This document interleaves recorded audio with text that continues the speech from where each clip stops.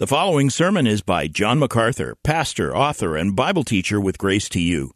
If you've never contacted Grace to You, we want to send you a free booklet by John titled Defeating Discontentment. It gives you 7 practical principles that will help you face setbacks and difficult circumstances and experience contentment even when life turns upside down. Request your free booklet titled Defeating Discontentment by writing to defeating@gty.org.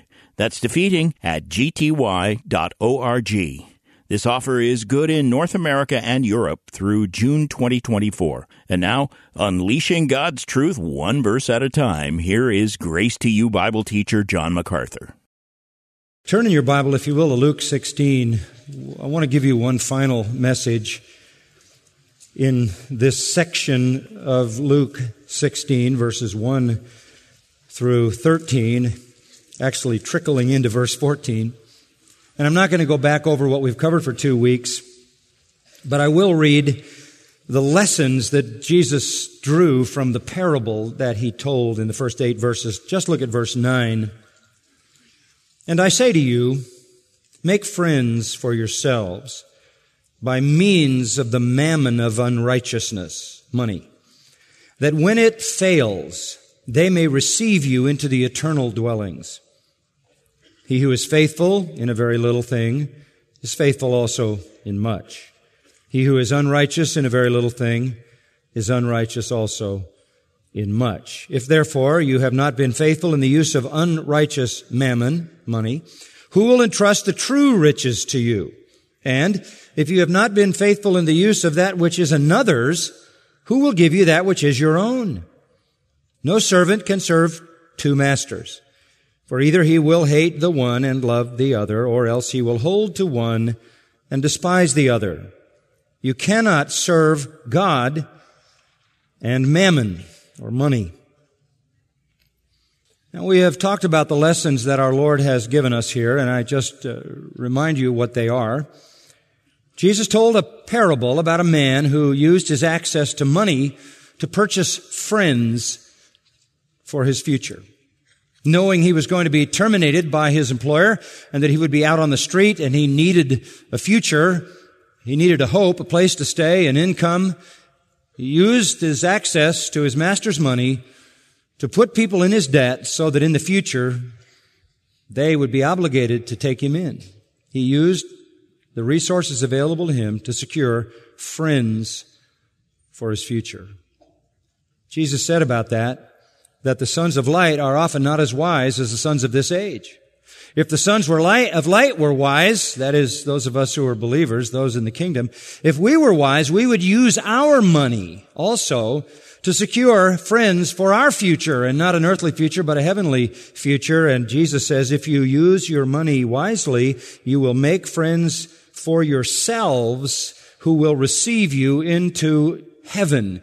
That is to say, when you arrive in heaven, there'll be a welcoming committee there who are there because you invested your money in gospel enterprises that reached them, and they, being informed by God of that, will be there to welcome you when you enter into heaven. Using your money to purchase friends for eternity, using your money to advance the gospel, using your money for heavenly purposes, laying up your treasure in heaven. That's what Jesus is talking about. And he goes on to say it's not a matter of how much you have, it's a matter of your heart attitude. If you have a little and you're faithful, you'll be faithful with much. If you have a little and you're not faithful, you'll be unfaithful with more. The issue, he said, is your heart attitude. And if you are not faithful in little things, you will not be faithful in greater things. And furthermore, you will forfeit your eternal reward, not just the friends who will welcome you there, but the true riches in verse 11. If you want to be entrusted with the true riches, that is the fullness of a heavenly reward, it's going to be a reflection of how you use your money here.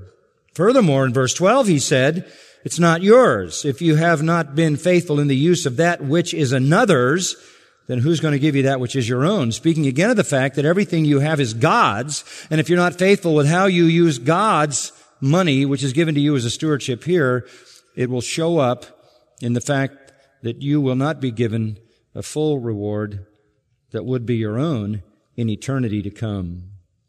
And then he says it's a matter of who you serve, who you love, who is your master. Now, we've talked about all of that, and I don't want to go any more into that, except to say we have learned some very important lessons about money. You can't take it with you. It's all going to stay here. But you can invest it in such a way as to reap the reward of that investment forever. In the friends that will be there to welcome you in eternity, in the extent of your eternal reward and riches, the capacity you will have to serve the Lord forever and to enjoy the bliss of heaven.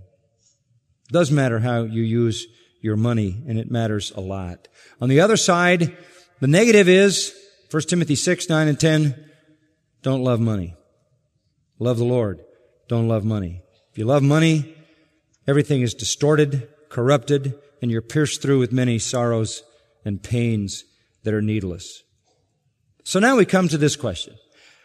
How do we use the money? We talked about attitudes toward money. We talked about materialism. We talked about those things last time. I want to talk today about how do we use our money? How do we use it to honor God? And I'll give you some things that are pretty obvious. I'm not really going to preach a sermon. I'm just going to talk to you a little bit. Just shepherd you a little in this area. Rather than expositing a scripture, we'll bounce around a little bit, and I hope I can give you some biblical wisdom that will help you. First of all, last time, we recognized that it is God who gives us the power to get wealth, that God has enabled us to have money and to have the things that money provides, and He does it sovereignly as He wills in differing amounts based upon His own choice. But He intends some basic things to occur with whatever it is that we possess. One, support your needs. God knows that you have to survive. You have to live. You're not supposed to be a charity case. You're supposed to take care of yourself. The Bible says if a man doesn't work, he doesn't eat. So you're given the priority responsibility for you as an individual to take care of your own needs. That's why God has given you what He's given you in terms of resources and talent and opportunity so that you can engage yourself in such a way as to take care of yourself. Always recognizing that the source of everything is God and using what God has given to meet your needs in a reasonable way. Secondly, then, to support your family. And to support your family would mean if you're a husband, your children, and your wife. If you're a family member and somebody in your extended family has a need, you of course then become responsible for that extended family, as 1 Timothy 5 says. Only in the case where there is no extended family should a widow then be taken over by the church and cared for. There should be a care extended if there is a family member in any relationship with any resources to take care of that other family member in a time of need. So we are given the resources we are given for personal needs to be met and for family needs. A third and very important thing to think about is this: support your nation. The Bible is crystal clear on the fact that we are to pay our taxes, that we are to be good citizens, and we are to render to the government what is due to the government, tax to whom tax is due, Romans 13, tribute to whom tribute is due, custom to whom custom is due. Government is an institution of God. Romans 13 makes it very clear that the powers that be are ordained of God. Government is to protect the innocent and punish the evil, and the instruments of the government, the ministers of the government, bear a sword, and they don't bear it in vain. They bear it to use it as a threat against evildoers and for the protection of innocent people, and they need to be provided for. They need to be supported, and that's part of giving your money to the nation. Pay your taxes. Moving a little bit beyond that, as you use your money for your personal needs, your family needs, and as you pay your taxes, I think it's reasonable to say that God expects you to enjoy sensible comforts with a worshiping heart. I don't think we are supposed to take a vow of poverty and go around in dirty clothes, eating brown bread and drinking water for the rest of our lives. I don't think God filled this planet with the richness that He did for us to ignore it and live in some level of destitution. I think we can enjoy a measure of a reasonable comfort with a worshiping and grateful heart.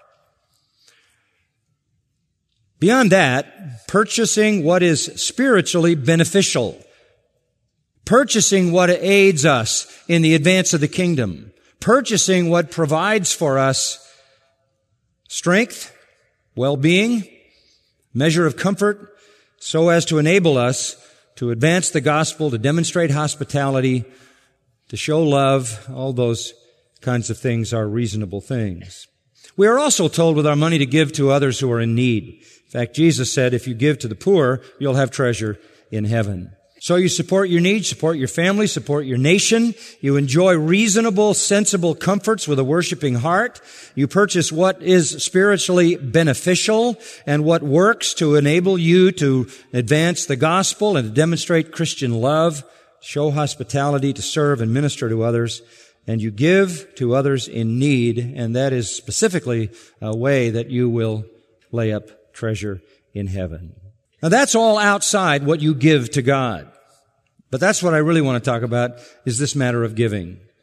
How are we to give to God? Now the simple answer is, hey, 10%, that's it. Some of you were raised to think that 10% was the magic percentage, and that if you gave 10%, you did your duty, you fulfilled your spiritual obligation, you were a spiritual and not a carnal member of the church. And there are churches that make you sign covenants to give 10%. Very large churches that make you sign a covenant to give 10%. If you're not willing to sign that covenant for 10%, you can't be a member of the church. You're liable to get thrown out on your ear if you don't do that. There are other churches that not only make you give 10%, make you sign a covenant to give 10%, but monitor that.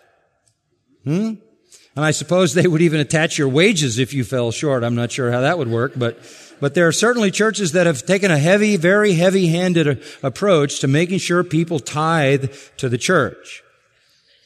That's the fast answer. That's the easy answer. And people have said to me through the years, that's a way to get a lot of money. That is a way to get a lot of money. Why not? That's just a great way to get a lot of money, because the average giving, typically the last survey I saw in America, is somewhere between 2 and 3%. So why not get people to commit to 10% and hold their feet to the fire on 10%? You get a lot more money if you do it that way. That isn't the issue. I mean, if you're going to use that as an issue, why not make it 20%? You get a lot more that way. I mean, if you're going to set an arbitrary number, then why set it at 10%? There's no reason for that. You say, yeah, there is a reason. It's biblical. Well, I'll get to that in a moment. Now, as we think about giving, let's just set that idea aside for a moment. That's the quick and easy answer, but I want to show you what the Bible says about that in a moment. But before we even think about giving, there are some prerequisite principles. There are some things that have to be understood. One, if you want to be a faithful giver to the Lord, these are the foundations, okay? These are the basics. One, transfer ownership of your money, your possessions, your time, and your talent, and your earning power to God. Give it all to Him. He gave it to you. It came from Him. It came to you as a stewardship. You are God's money manager, as we said last time. Transfer ownership of everything to God. All your money, all your accounts in the bank, all your retirement, all your possessions, all your talents, and all your earning power, you transfer to God. It's yours. I give it to you completely. This is something that has to take place continually, as we have I think a tendency in our fallenness to take back all these things for our own desires to be fulfilled. And so there is a constant need to transfer ownership of everything to God. Secondly, make it the purpose of your life to exalt Christ and proclaim the gospel. Make it the purpose of your life to exalt Christ, the Savior, and proclaim the gospel. That's the purpose of my life. Therefore, everything I have works to that benefit. Everything I have goes in that direction. I don't want to make it the purpose of my life to achieve anything less than the extent of the gospel, the advance of the kingdom, the glory of Christ. Nothing. That's the object of everything. Now let's get real practical. Thirdly, after you've transferred ownership of everything, and that's a heart decision, after you have determined to make the purpose of your life to exalt Christ, proclaim the gospel, extend the kingdom, the third thing you need to do is put yourself in a position to use that money now to honor God and to accomplish that purpose. Now you say, okay, it all belongs to God, and it's all going to be directed either indirectly or directly toward the advance of the kingdom. But I have a problem. I'm in debt. I owe more than I can pay. I'm paying the minimum on my credit cards, and I got a lot of those. I just took out a loan to pay off debt, so I'm paying off debt with more debt. I don't have any discretionary funds. I have overdue bills. And so essentially what I've done is transfer my debt to God. Thanks a lot. I've taken God's money, it's all His, but it's in the hands of other people who don't care about the kingdom.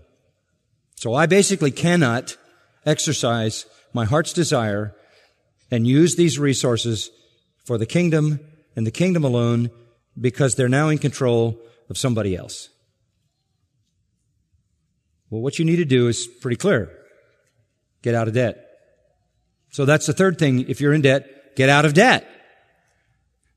Reclaim your opportunity to advance the kingdom. Reclaim God's money that is now in the hands of probably the ungodly.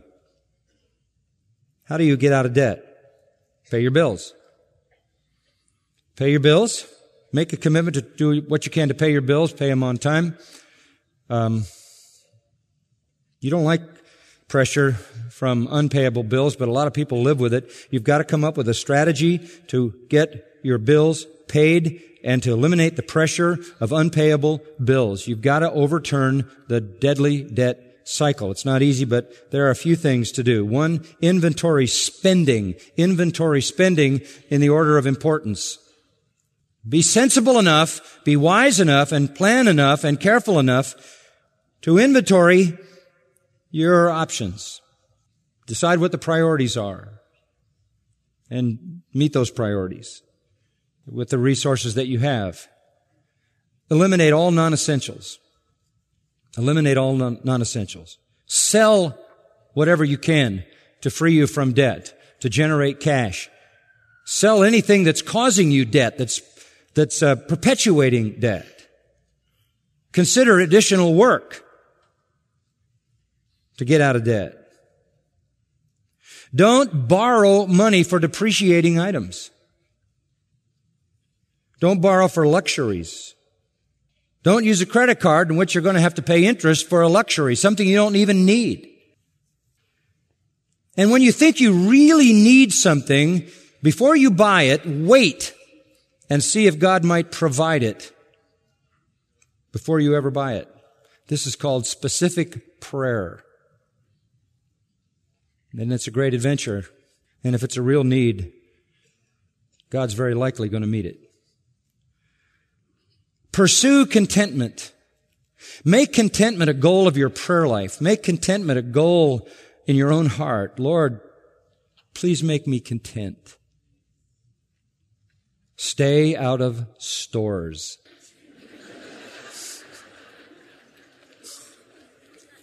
Those places are deadly. Deadly. Stay off of that TV channel that sells you everything. Stay away from those sales pitches on the computers. I mean, these are just basic things. You got to get control. You can transfer everything that you have to the Lord, all your earning power, all your talent, all your ability to generate funds, all your creativity, all your money, all your possessions. But if you're deep in debt, all the Lord gets is a debt, and you can't respond to spiritual opportunity to give. You can't lay up treasure in heaven because you got it distributed all over the world, and it's all in the hands of somebody else. Got to change that dramatically. Change your lifestyle. Downsize. Live more frugally, more cheaply. Don't eat out as often. Whatever. You can figure that out. Now, those are the foundation things. One, you have to have the right attitude toward this. It's all God's. You have to understand that God has given it to you to manage. You're God's money manager, and He wants you to manage this for the advancement of His kingdom. He wants you to enjoy it in a reasonable and sensible way so that you can give Him glory and gratitude because He's filled this earth with such marvelous riches. He wants you to enjoy them and thank Him for them, but primarily all of that enjoyment redounds to His glory, and the focus of your life is to advance the kingdom. Use your money to spread the gospel. In order to do that, you've got to get control of your money. Now, let's talk about giving. If you get yourself in a position where you can give, and this is a wonderful place to be, where you have some discretionary money, where you're living on a lot less than you are receiving so that there's always money there. You can enjoy giving in the richest way that God would have you give and lay up treasure in heaven. Now, let's go back to the tithe. Somebody says, this is pretty easy stuff. You just give a tenth. Let me tell you about the tithe, okay? In the Old Testament, where that comes from, and if I had time, we could spend a couple of weeks on this, but I'm not going to do it. I'm just going to give you the short version. If we look at the Old Testament, we find this idea of tithe. Tithe means a tenth, just a word that means 1/10, okay?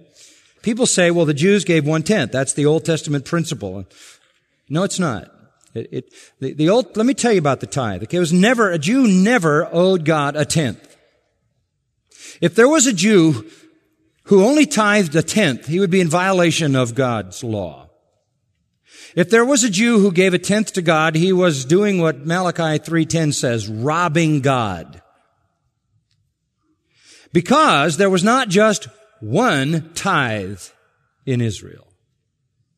There were 3. Let me tell you what I mean by that. Required giving. Let's look at this in just kind of a quick fashion. I don't want you to turn to these passages. We'll get too bogged down. There were 3 tithes. Number 1, Israel is a theocratic kingdom. Okay, Israel is a theocracy. That is, it's ruled by God. It's not a monarchy ruled by a king. It's not a democracy ruled by people. It's not an oligarchy ruled by family. It's not an aristocracy ruled by the rich. It is a theocracy. God is the ruler, and God sets the rules. God is the true king. Any other king is subject to God, who is the ultimate king. In a theocratic kingdom of Israel, the government was basically in the hands of the priests. The priests mediated the will of God, the purposes of God. And they carried out the sacrifices. They had their order in the temple time, and when they weren't in the temple for the 2 weeks that they were prescribed to be there, all these 24 orders of priests, they were scattered around the country, and they were implementing the will of God and the word of God and the purposes of God and the ceremonies that God had ordained in the lives of the people across the nation. So they were the officers of the theocratic kingdom. Well, they had to live. They had to be supported. And so there was prescribed in Leviticus 27, you don't need to turn to it, but Leviticus 27, 30 to 33 prescribed a tithe to be given to the priest. Numbers 18 speaks of the same thing and refers it to the priest. It was to support the officials of the theocratic government of Israel. 10% to go to their support. 10% of grain, 10% of animals, 10% of any crop, or you could give an equivalent amount in cash. That was what the tithe was. That's one tithe. Every year you gave a tenth to the nation to support the kingdom and the officers of the kingdom, the implementers of the law of God in Israel, namely the priests. There's a second tithe, Deuteronomy 12, 6 through 17. Deuteronomy 12, 6 through 17 describes a completely different tithe. This tithe was to fund national festivals. Passover, Feast of Weeks, Tabernacles, Feast of Tabernacles, many other feasts. There were these massive national festival events that were held, and they required money to provide for all the people who would come and feast and be there and participate and stay there and all of that. They were large and expensive functions. And so there was another tenth that was known as the festival tithe. You had the priest's tithe and you had the festival tithe. So every Jew was required every year to pay 20% of his income. 20%, not 10. There's a third tithe. Deuteronomy 14, 28 and 29 talks about a third tithe for the poor. For the poor, because there were people who were destitute. As Jesus said, the poor you always have with you, and that's true. There are people with diminished capacities, with very limited talents, who have physical infirmities or mental problems, or who just are raised in an impoverished environment and never rise from it. And there are always going to be those people. The poor are always going to be there. And God, who loves the poor and cares for the poor and has laid that out many times in the Old Testament, provided for the poor, so that every third year there was another tithe. Okay? Every third year. So every year you paid 20%, and every third year you threw in another 10%, breaks down 3 1/3 every year. Okay? So a Jew was paying 23 1/3% of his yearly income to the government, to the theocratic government. It was going to the temple, and from the temple it was dispensed, and from the temple it was used. They were responsible to make sure it got to the priests, and it got to funding the festivals, and it was disseminated to the poor. So there you have basically what the tithe is. It is a form of taxation. The total is 23 1/3%. Add this, that when you harvested your field, you couldn't harvest the corner of the field because the corners of the field were to be left for the poor. Kind of a profit sharing. If they had a good crop, the poor could just come in and take it free.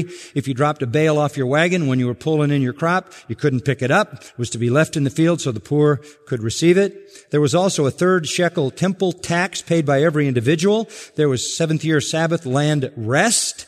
And there was also the release year when all debts were forgiven. So you could actually have loaned money to somebody and the person would be forgiven, which would take money out of your hands, obviously. They easily paid 25% a year for these national structures. This is taxation. This is not free will. They had no choice about it. It wasn't giving to God in the truest sense. In an act of worship, it was paying your tax. If they didn't do it, it robbed God because God was the king. But in addition to this taxation system in Israel, and by the way, it was the same in Egypt. You read in the Pentateuch about in Egypt how Joseph established about a 20% tax rate in Egypt. So it's not unlike this amount. And by the way, this is the basic tax structure of the United States, which was drawn even out of this biblical pattern, which traditionally has been at about 22%. So, in addition to this, there was free will giving. In addition to this giving, you gave to God. This isn't really giving. This is paying your taxes. This is required. This is by law. This is not from the heart willingly. This is just do it or you're in trouble. Pay your tax. What about free will giving? In the Old Testament, the people could give whatever they wanted. In fact, let me show you just a couple of quick verses. Proverbs 3, there are a lot of them, but Proverbs 3:9. Honor the Lord from your wealth and from the first of all your produce. There it is. Honor the Lord from your wealth and from the first of all your produce. Give the Lord what you want out of your wealth and give Him the best. Give the Lord the best. Bring the best. Doesn't say when, doesn't say an amount, doesn't say anything about time or quantity. They were to give the first fruits, the best of the crop. Whatever they wanted to give, they could give. In Proverbs 11:24, a similar thing, if a principle that one who scatters yet increases all the more, one who withholds what is justly due, it results only in want. The generous man will be prosperous. Know this, you can't outgive God. If you're generous, you'll prosper. If you scatter, that is, if you lay it out, if you give, God will give you a return. That's a principle we're going to see in a minute in the New Testament. Deuteronomy 16:10 says it very clearly. Every man shall give as he is able, according to the blessing of the Lord your God, which He has given you. That's not the tithe. That's in your giving to God, in your from the heart free will giving. Just give as you are able, according to the blessing of the Lord your God, which He's given you. Just look at what He's given you, and out of that, give whatever is in your heart to give. Give the best. Give generously. An illustration of this, and there are a number of them, might be helpful. At the end of 1 Chronicles, the last chapter, 1 Chronicles 29, this is at the time of the building of the temple, which was an incredibly magnificent thing, as we know, the Solomon's temple. And there's a little bit of a rehearsal here of that which was provided for the temple: gold, silver, bronze, iron, onyx stones, verse 2, inlaid stones, stones of various colors and kinds, precious stones, alabaster, all of this brought to the house of the Lord. 3,000 talents of gold, the gold of Ophir, 7,000 talents of refined silver, and on and on. Down in verse 7, the fathers' households, verse 6, the princes of the tribes of Israel, the commanders of thousands and hundreds. Everybody's collecting money from the people. Everybody's gathering money from all the people that are under them, and they come in with this money. And verse 7 says the total is 5,000 talents and 10,000 derricks of gold, and 10,000 talents of silver, and 18,000 talents of brass, and 100,000 talents of iron. And whoever possessed precious stones gave them to the treasury of the house of the Lord in care of Jehiel the Gershonite. And the people rejoiced because they had offered so willingly. This is free will giving. Give what you want in whatever amount you want, personally determined. Verse 10, the Lord blessed. Actually, verse 9, it says their offering to the Lord was with a whole heart, and King David rejoiced greatly. They gave whatever they wanted.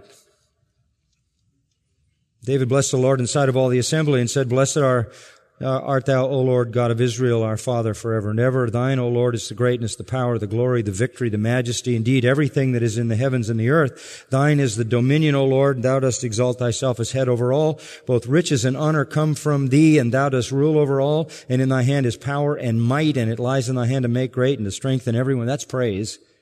Now, therefore, our God, we thank thee and praise thy glorious name. Why is he praising God? Why isn't all this saying, you people are amazing, you people are astounding, how wondrous you are, how generous, how glorious? Verse 14, who am I and who are my people that we should be able to offer as generously as this? For all things come from thee, and from thy hand we have given thee. We give you the glory because we couldn't give it to you if you hadn't given it to us. We're just, verse 15. We're just strangers and renters. We don't own anything. I love that. We're just tenants. We're just renters. Tenant farmers were people who just rented land. We're just renters. Our days on earth are like a shadow. And there's no hope for anything but death. O Lord our God, all this abundance that we have provided to build thee a house for thy holy name is from thy hand, and all is thine. Now that's the foundation I told you about. You turn everything over to God, and you understand that all of it is to be to his honor and his glory, and you get yourself into a position where you can give it. In verse 17, surely I know, O my God, that thou triest the heart and delightest in uprightness. And I, in the integrity of my heart, have willingly offered all these things. So now with joy I have seen thy people who are present here make their offerings willingly to thee. O Lord, the God of Abraham, Isaac, and Israel, our fathers, preserve this forever in the intentions of the heart of thy people and direct their heart to thee. This is the kind of giving that was spontaneous, free will giving. They gave whatever they want as the need arose. And they gave lavishly and they gave generously. And they gave from the heart. Now in the New Testament, the pattern's exactly the same. In the New Testament, it's exactly the same. Turn to Matthew 22. Matthew 22. And just quickly, Pharisees are trying to trap Jesus, verse 15. Verse 17, tell us therefore, what do you think? Is it lawful to give a poll tax to Caesar or not? This is a big issue, huge issue. Now understand, Caesar is established in the Roman world as a god. So he's a rival of the true and living God. So this false god, this idolater, who is himself an idol, is in control of Israel. This is a repulsive thing to the Jews. The Romans have moved in and they have sold to traitor Jews tax franchises to extort money out of them for the Romans and for themselves. Tax collectors were not allowed in the synagogue. They were hated and despised by the people more than any other person. And so this whole taxation system is just about as repulsive as anything could ever be. To give their money to pagans, to a false god, was very difficult. They were oppressive, and the tax collectors were abusive, as we well know. So, do we pay our taxes? Jesus answers in verse 21, render to Caesar the things that are Caesar's, and to God the things that are God's. What did he say? Pay your taxes and give God what you want. Caesar will tell you how much. God will not. God wants your heart. He wants your will. Pay your taxes. Give Caesar the money.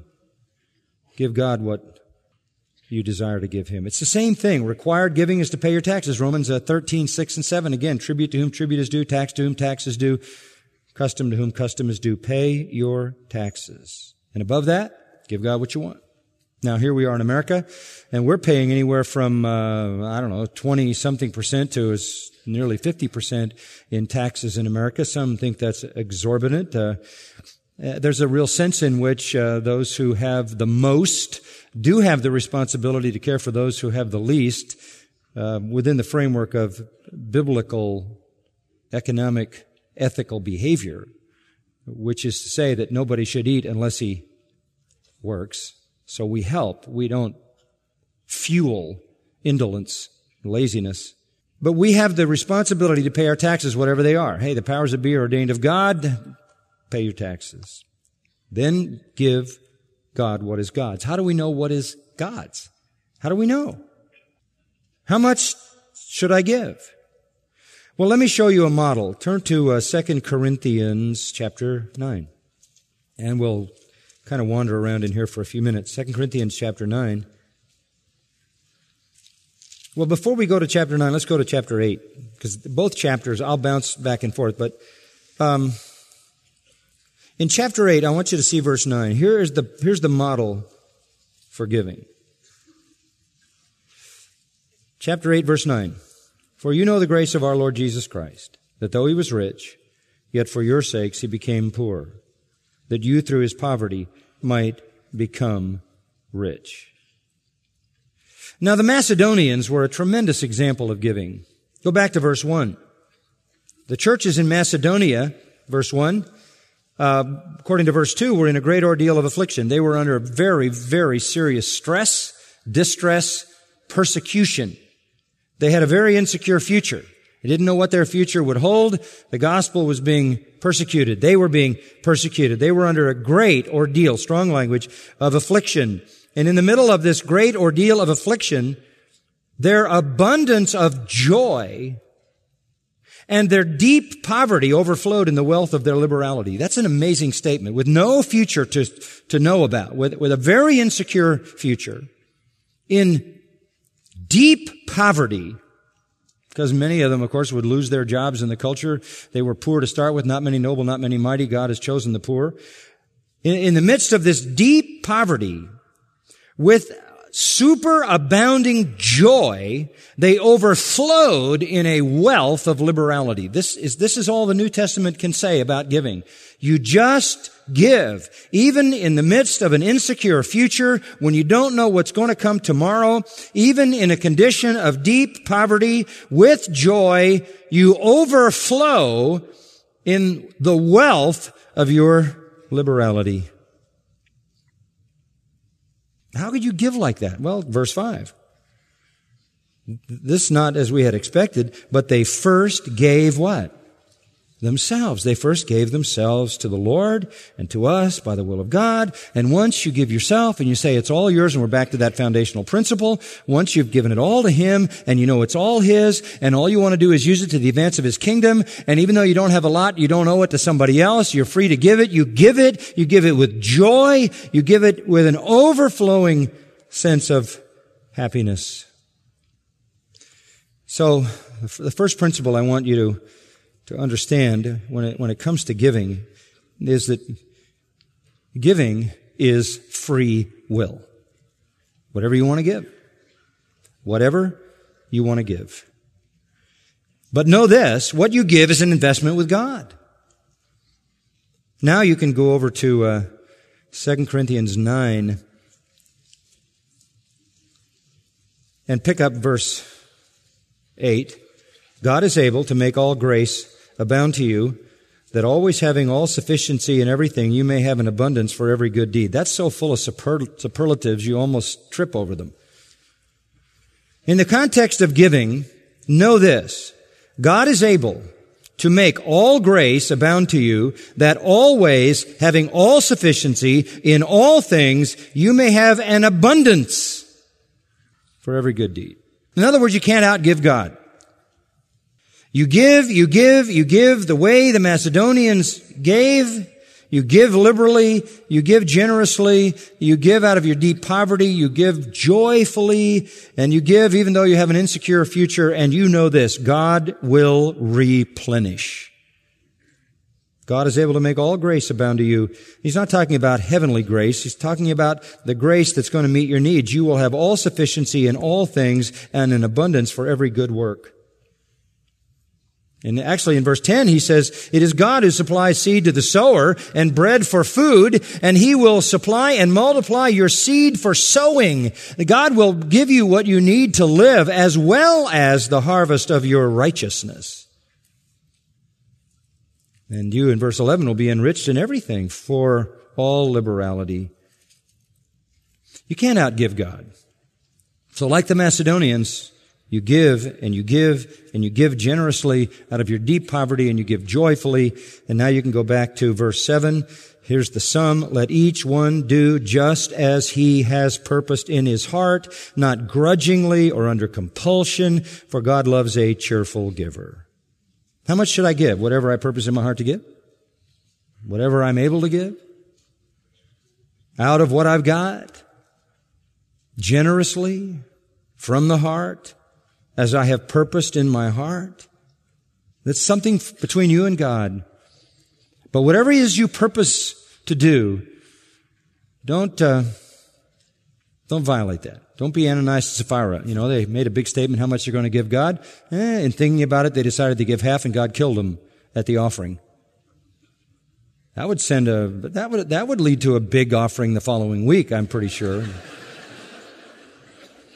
So be true to your purpose. Be true to your conscience. What it is you purpose in your heart, you do.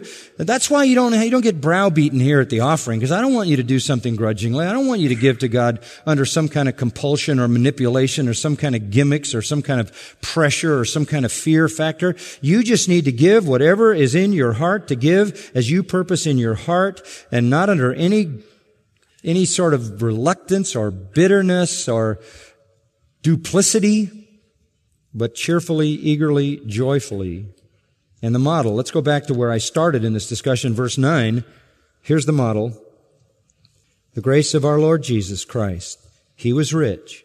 For your sakes he became poor, that you through his poverty might become rich. The Macedonians are a wonderful model of giving.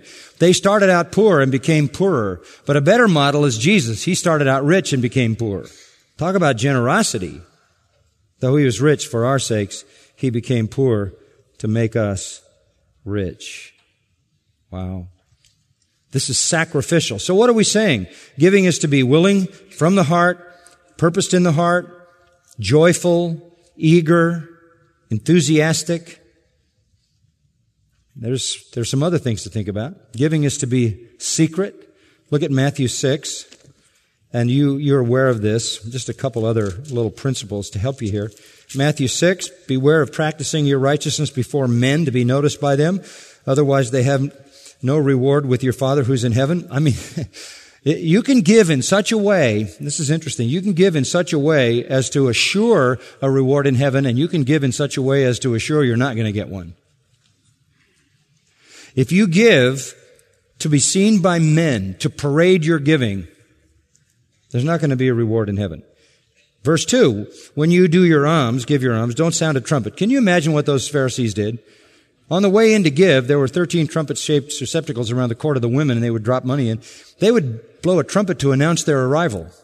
Look, folks, I'm giving. This is how much I'm giving. These are the hypocrites. They did it in the synagogues, too. They would give in the synagogues, the local synagogues, in the same public way. They do it in the streets, he says in verse 2, that they may be honored by men. Truly I say to you, they have their reward in full. Their full reward is they were honored by men.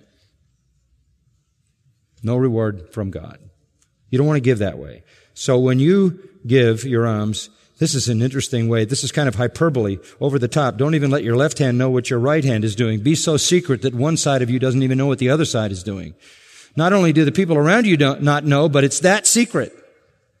Let your alms be done in secret, and then your Father who sees in secret will repay you, believe me, in an open way in heaven to come. So your giving is to be secret and humble. Jesus honors that because you can't outgive him. Give and it shall be given unto you, Luke 6:38, pressed down, shaken together, and running over. And as we have already said, it's not relative to what you have. It's up to you to decide how much. You can give everything, or you can give a portion, but it always needs to be sacrificial. And that takes you back to that second point. The first point is turn everything over to God. The second point is to know that everything that you manage for God has to be for the advance of His kingdom, not the advance of your own earthly life.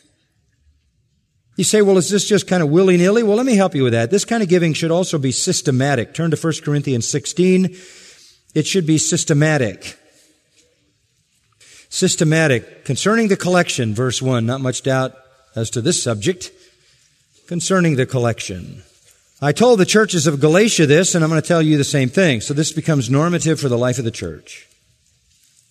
On the first day of every week, that's Sunday, today, the Lord's Day, let each one of you put aside, lay by him in store, the old authorized says, as he may prosper, that no collections be made when I come. I don't want any special offering when I show up. You do this every Sunday, every week. It is that weekly responsibility of stewardship that makes you deal with the issue of money. Not just some emotional appeal, after months and months have gone by when somebody comes and has a need. I want you to systematically, every time you gather on the Lord's Day, to have a collection brought together. How much? Whatever. Let each one of you put aside, lay by as he may prosper. There never will be an amount. There's never a tenth. You can't find a tithe at all in the instruction in the New Testament. That's taxation. You give whatever you want. You give systematically and regularly every Lord's Day. People sometimes say to me, well, I only get paid every 2 weeks. Is it okay to give every 2 weeks? Sure. I don't think that violates the principle that is here. It's just the systematic, orderly giving. Personally, I prefer to give every week. I just think it's important to have that joy and that opportunity and that participation. I don't ever want to come to worship without giving. In fact, I find even if I've already given the regular giving and the plate comes by at the second service or in the evening service, I just feel like part of worship is to put something in. Giving then is to be systematic in the sense that it's part of the church coming together for the Lord's table, coming together for worship, coming together for the exposition of Scripture, at the same time laying money aside to be used to the glory and the honor of the Lord. Giving is to express love, not law. It is to express love, not law. If we go back to 2 Corinthians 8 again, and there's so many things there. I know I'm jumping around a little bit, but 2 Corinthians 8:8, very important. Paul is giving this instruction here about stewardship. And in verse 8, I am not speaking this as a command, he says, but as proving through the earnestness of others the sincerity of your love. This is not about commanding you to make you sign a covenant that you're going to give a certain amount. That's absolutely ridiculous, unbiblical. That's legalism. Paul says, look, this is just about love. I'm not giving you a command as to what you need to do, but I'm just saying this is how you prove the earnestness and the sincerity of your love. You look at the Macedonians and the example, and you see the demonstration of their love for the preachers of the gospel, the ministry of the gospel, the work of the kingdom, and the honor of Christ. It's about love. It's not about law. In Romans 15, Paul said that the Gentiles sent money with him to the Jews. Why? Verse 27, they were pleased to do so. They were pleased. Why? They were indebted to them, he says. They were indebted to them. They wanted to send an offering to the poor saints in Jerusalem because they felt indebted to them. Why? For if the Gentiles had shared in their spiritual things, they are indebted to minister to them also in material things.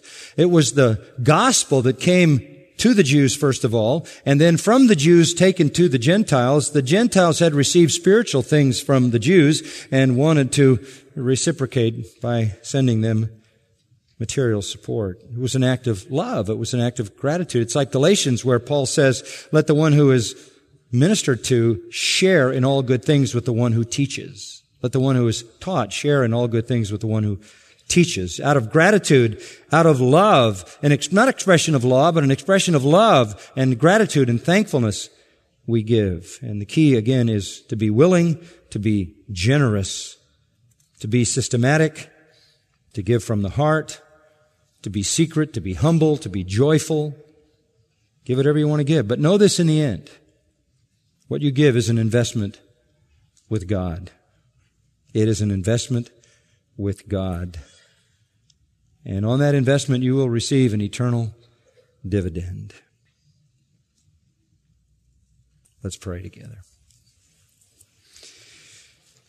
So much more to say, Lord, but time is gone for today, and we're so grateful for the abundance that we have, and we do worship you and thank you for the bounty which you've supplied to us. We don't know why you have so favored us while so many in the world struggle. We don't know why you have favored us not only with material blessings, but more than that with the spiritual realities of salvation. We are not worthy. But we now understand that to whom much is given, much is required, and we bear a stewardship of immense significance. But it's not something to discharge reluctantly, because in an amazing act of grace, you have told us that if we are faithful to use what you give us for your glory, we'll enjoy the dividends forever. What generosity! It would be enough if you just forgave us our sin and let us barely into heaven to live in a small shack. It would be enough if you just let us in your heaven on a minimal level.